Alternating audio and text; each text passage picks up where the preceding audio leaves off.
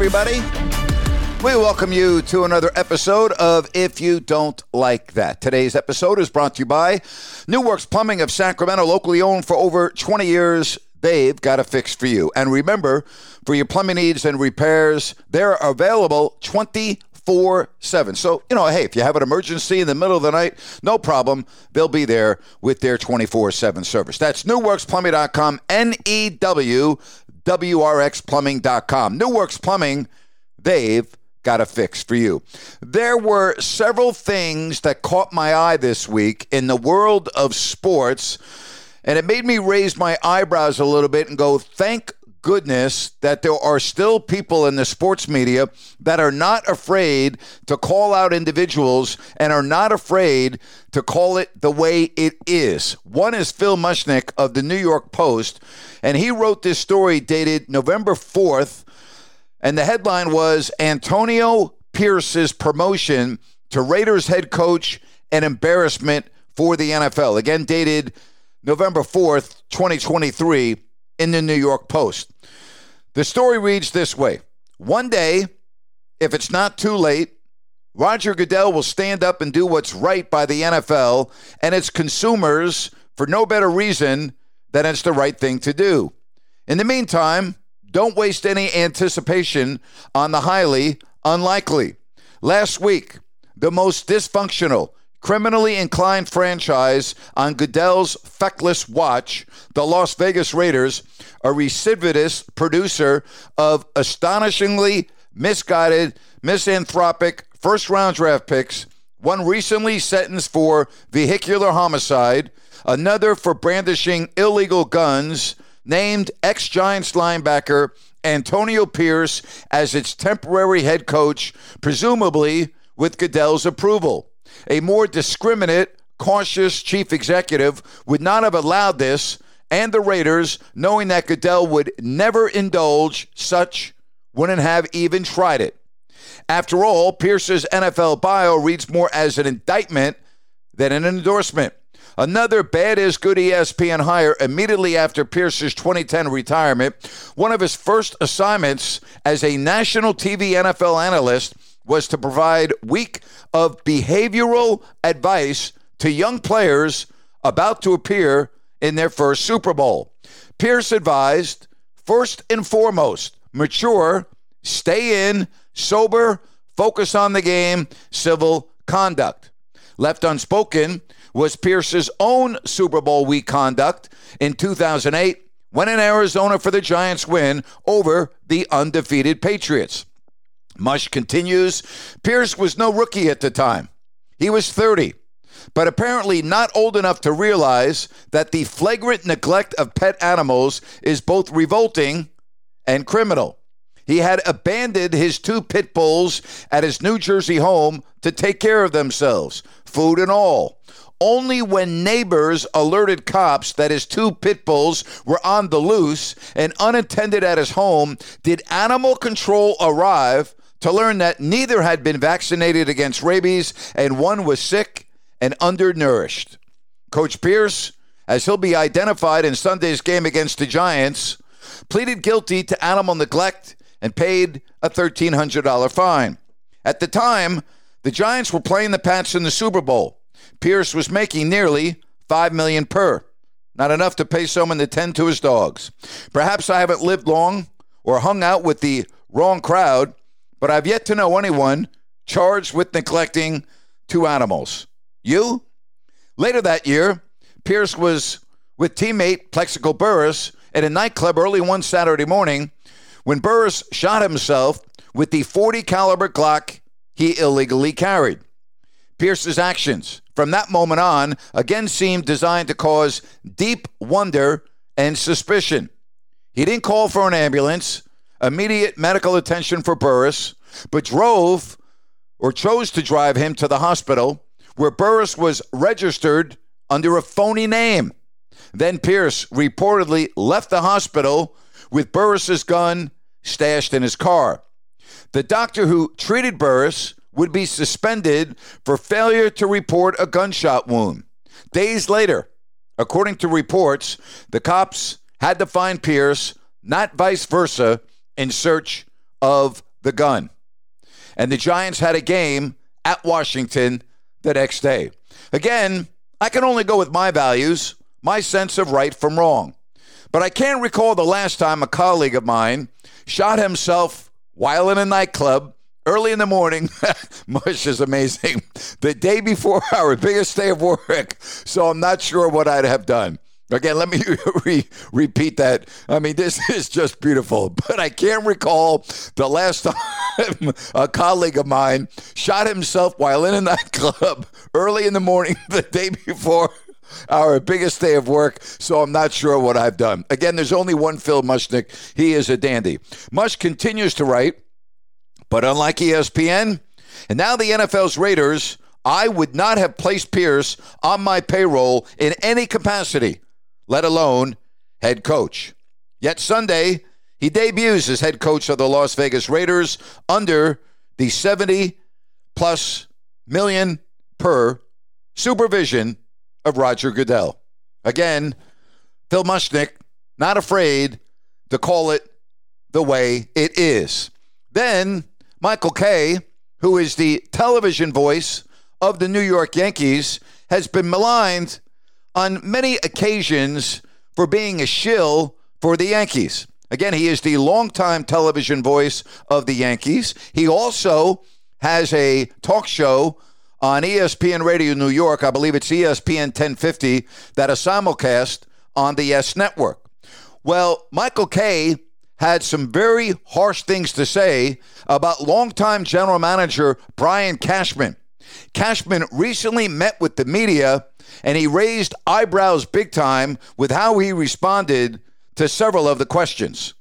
We're always looking to improve on process. So last year, everybody thought that, well, first and foremost, on the I want to make sure, and I think it's been put out there. So people talk about we're analytically driven, right? Do you know we're the least large? We have the smallest analytics department in the American League East. Is that a shocker to you guys? We have the largest pro scouting department in all of baseball. Is that a shocker to you, to everybody? Shouldn't be. But no one's doing their deep dives. They're just throwing ammunition and bullshit and accusing us of being run analytically. Analytics is an important spoke in our wheel, but it should be in everybody's wheel, and it really is an important spoke in every operation that's having success. There's not one team that's not using it. We're no different. But to be said we're guided by analytics as a driver, it's a lie. But that's what people want to say. I know I can't change that narrative. All I can continue to do is say bullshit, not true. But I will, guarantee it's important, and we utilize it along with our pro scouting opinions, along with our amateur scouting opinions. And yes, sometimes we do better and sometimes we do worse with some of our decisions. Sometimes they don't work out, but that's also part of the process. And we've had obviously our fair share in the more recent 2 seasons that haven't worked out. Cashman was not done, though. This is how he responded to the next question. So I think we have good baseball people, whether they're pro scouts, whether they're coaches, whether they're the manager, whether they're the general manager, whether they're analytics guys. I think we have good people. I'm getting permission requests all over the place. We just lost our bench coach to the Mets as a manager. I've got analytics guys trying to be poached to other clubs right now. Our player development program, no different than other places. But again, reinforcement that we got good people. I'm proud of our people, and I'm proud of our process. Doesn't mean we're firing on all cylinders. Doesn't mean we're the best in class. But I think we're pretty good, personally. And I'm proud of our people, and I'm also looking forward to 24 being a better year than 23. How about that? You ever hear Brian Cashman talk like that?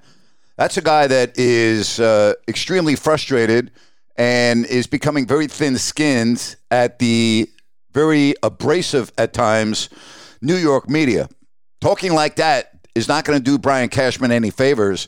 But again, I go back to Michael Kay, the longtime Yankees play-by-play voice, and again, weekday radio host on ESPN New York that is simulcast on the YES Network, had some pretty strong words towards the Yankees general manager. I do not think that an executive of a team, especially a vice president, longtime GM, respected guy in the business, should have comported himself in that way. Now, you could call me the old man on the lawn, shouting at clouds.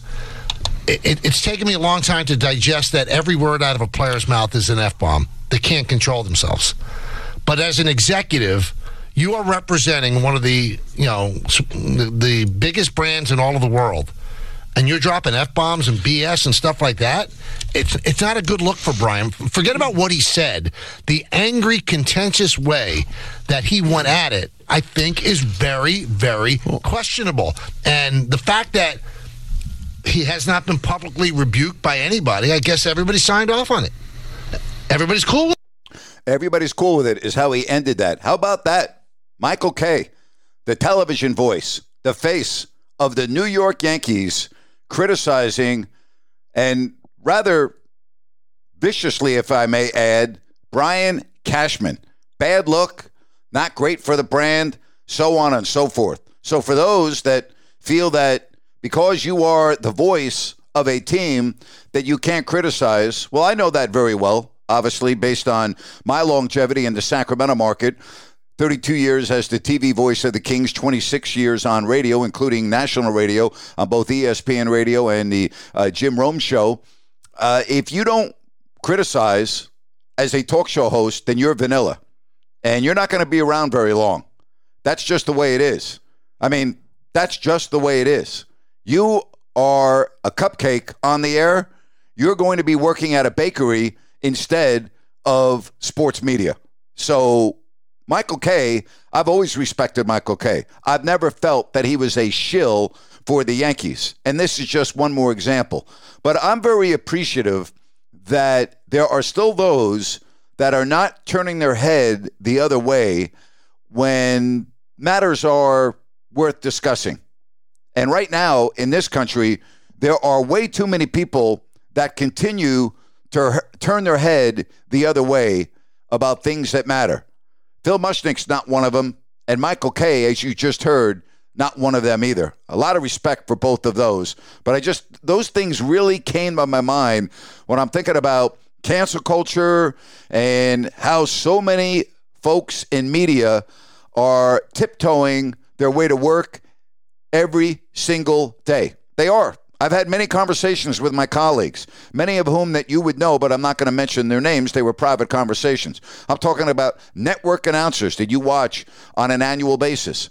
I've had phone conversations with them about how they are nervous about saying something that's going to be misinterpreted and taken out of context. Think about that. That's the society that we're living in today. And I don't know if Kay heard from the Yankees and the ownership and they're upset at him, but Michael Kay right there, if he was lacking any credibility, if people thought that he was just a shill for the Yankees and would not criticize the team, well, all you got to do is listen and watch again what he had to say about Yankees executive Brian Cashman. Hats off to Mush. Hats off to Michael Kay. It's now time for our Crowd Ultra Q&A. Just go to crowdultra.com and maybe I'll answer your question on my next podcast. Why don't we start with Rob? He asked, what are your biggest surprises halfway through the NFL season? I'm going to start with the Houston Texans, who are 4-4, and C.J. Stroud, the rookie quarterback, who to me looks outstanding. I mean, he looks to me right now one of the top quarterbacks in the NFL. So that jumps out at me. I thought Baltimore could be good. I didn't think they could be this good. They're 4-1 on the road. They're 7-2 overall. You know, next Thursday night's going to be a heck of a game as they take on the Cincinnati Bengals. But those two teams have really jumped out at me. And then Detroit, you know, they had a lot of pressure coming into them, you know, with the high expectations after last season, and they've responded thus far, going 6-2. So those are some of the teams that definitely stand out to me. Appreciate your question. Let's get to some other folks. Ben asked, have you noticed Draymond Green getting away with blatant moving screens? Ben, I have not, but I've only watched the Warriors one time, so I'm sorry. Dakota asked, is Davante Adams' talent being wasted with the Raiders? No, I don't think it's being wasted. You know, he lines up and plays every week. Just because you sign a contract, it doesn't mean that you deserve to be on a top team. And because you're a star, that means you automatically need to be on a playoff team, a playoff contender, a Super Bowl team. So, no, I don't agree with that at all. Josh from Salt Lake City, what do you think of the NBA tournament so far? Josh, stay tuned for Grant's rant. Kyle asked, who has been the best quarterback of the 2023 season so far? I don't think there's been a best quarterback. In other words, an individual that is clearly above the rest. But the guy that has stood out to me the most, I just talked about, and that's C.J. Stroud. I'm amazed at how well he's been playing. Rob wants to know, what's the biggest cause for how bad the Lakers have been playing? Well, Rob, they're blaming it on injuries. I'm blaming it on the fact that you're just too old to make it through an NBA season, which pretty much is the same thing. There's not enough youth on that team for me. Nick wants to know, did you expect more or less out of Caleb Williams? Nick, I was very disappointed in how he performed against the Fighting Irish in South Bend a couple of weeks ago. That game was back in the middle of October. I did not think he played well. The offensive line did not help him out. But, Nick, when I look at USC, their issue is not Caleb Williams. Their issue is they have a horrible defense. Horrible. And so I think that because of the losses, people are pointing at a guy that's probably going to be the number one pick in the draft next year. And I don't know how to answer that question the way you want me to answer it. I've asked Sean Salisbury about it, a former USC quarterback, and we've talked about it. You know, I know a lot of people made a big deal about him breaking down after the last game and said he wanted to go home and play with his dogs and watch movies or whatever. I wasn't crazy about that. But, Nick, to answer your question, I wasn't expecting either more or less from him. I'll just put it to you that way. Luke wants to know, why are young quarterbacks like Stroud and Hurts so much better in their first couple of years than quarterbacks of the past? Because of the college offenses, the systems that they are now running in college, and the fact that in the NFL, the rules make it easier for a quarterback to succeed. First of all, the communication in the headset, and the fact that quarterbacks know that they can only be hit in certain areas, and there are all of those things involved. I think they read defenses much better. I think they're more sophisticated because of the offenses they play in college, but it's very apparent, that's for sure. Kevin wants to know, are you a fan of the Thunder's blue tournament court? Kevin, as you're going to hear in my rant, I'm not a fan of anything to do with the NBA in-season tournament. Hey, folks, again, go to crowdultra.com. Give me a question. Maybe I'll answer it on my next podcast. It's time for Grant's Rant. Today's rant is brought to you by Bennett's Westside Grill in Rockland. It is their newest location. Check it out at the Blue Oaks Town Center. Great place for brunch this weekend. And don't forget, they specialize in the prime rib on the weekends as well. 60 different types of wine available by the glass. Go to Bennett'sRestaurants.com to make a reservation. Check out the menu and more. Don't forget about their happy hour specials on both beverages and appetizers. It's Bennett's, 3 locations, including their newest in Rockland, Bennett's Westside Grill. All right, so tonight, the Sacramento Kings have a game against the Oklahoma City Thunder. It's not only a NBA regular season game, it's the NBA season tournament game. And I say, who the heck cares? So there's going to be this ugly court and the uniforms, and, it's a gimmick. It's a gimmick. Here's what I do know. The Kings have not played well. De'Aaron Fox not playing tonight, okay? The Oklahoma City Thunder are 5-3. Who the hell cares about the tournament? The Kings need to win the game against a team that's ahead of them in the standings. And again, a Kings team that has not played well. I haven't heard anyone talking about the NBA in-season tournament. Why would fans care about that? Seriously. Like, why? Because you get a chance to go to Vegas and play one extra game? Big deal. So what? I don't understand how fans are going to get wrapped around on this. I'm sure not. It means absolutely nothing to me. And if you're a Kings fan, you shouldn't be worried about it either. You should be concerned about playing well and trying to beat a good team tonight, because the Kings have not played a good game in a while, all right? And there is no Fox. So you tell me who's going to contend with Shai Gilgeous-Alexander. That's the biggest concern. Not about the color of the court, not about the fact that it's a in-season tournament. Who cares, all right? Win the freaking game. You're playing a team that's playing well, that's 5-3. Compete with them, all right? Try to win the game, shorthanded, without Fox and without Lyles. To me, that's most important, not this gimmick NBA in-season tournament. As I said, I don't care. And that's my rant for today. Hey, speaking about tonight, pregame, Halftime with Jerry Reynolds, postgame, all on YouTube if you don't like that with Grant Napier. And then download Pro Sports Fans on your phone. It's an app, PSF. Ryan and I will have a watch party for the Kings and Thunder. Have a great weekend, everybody. Thank you so much.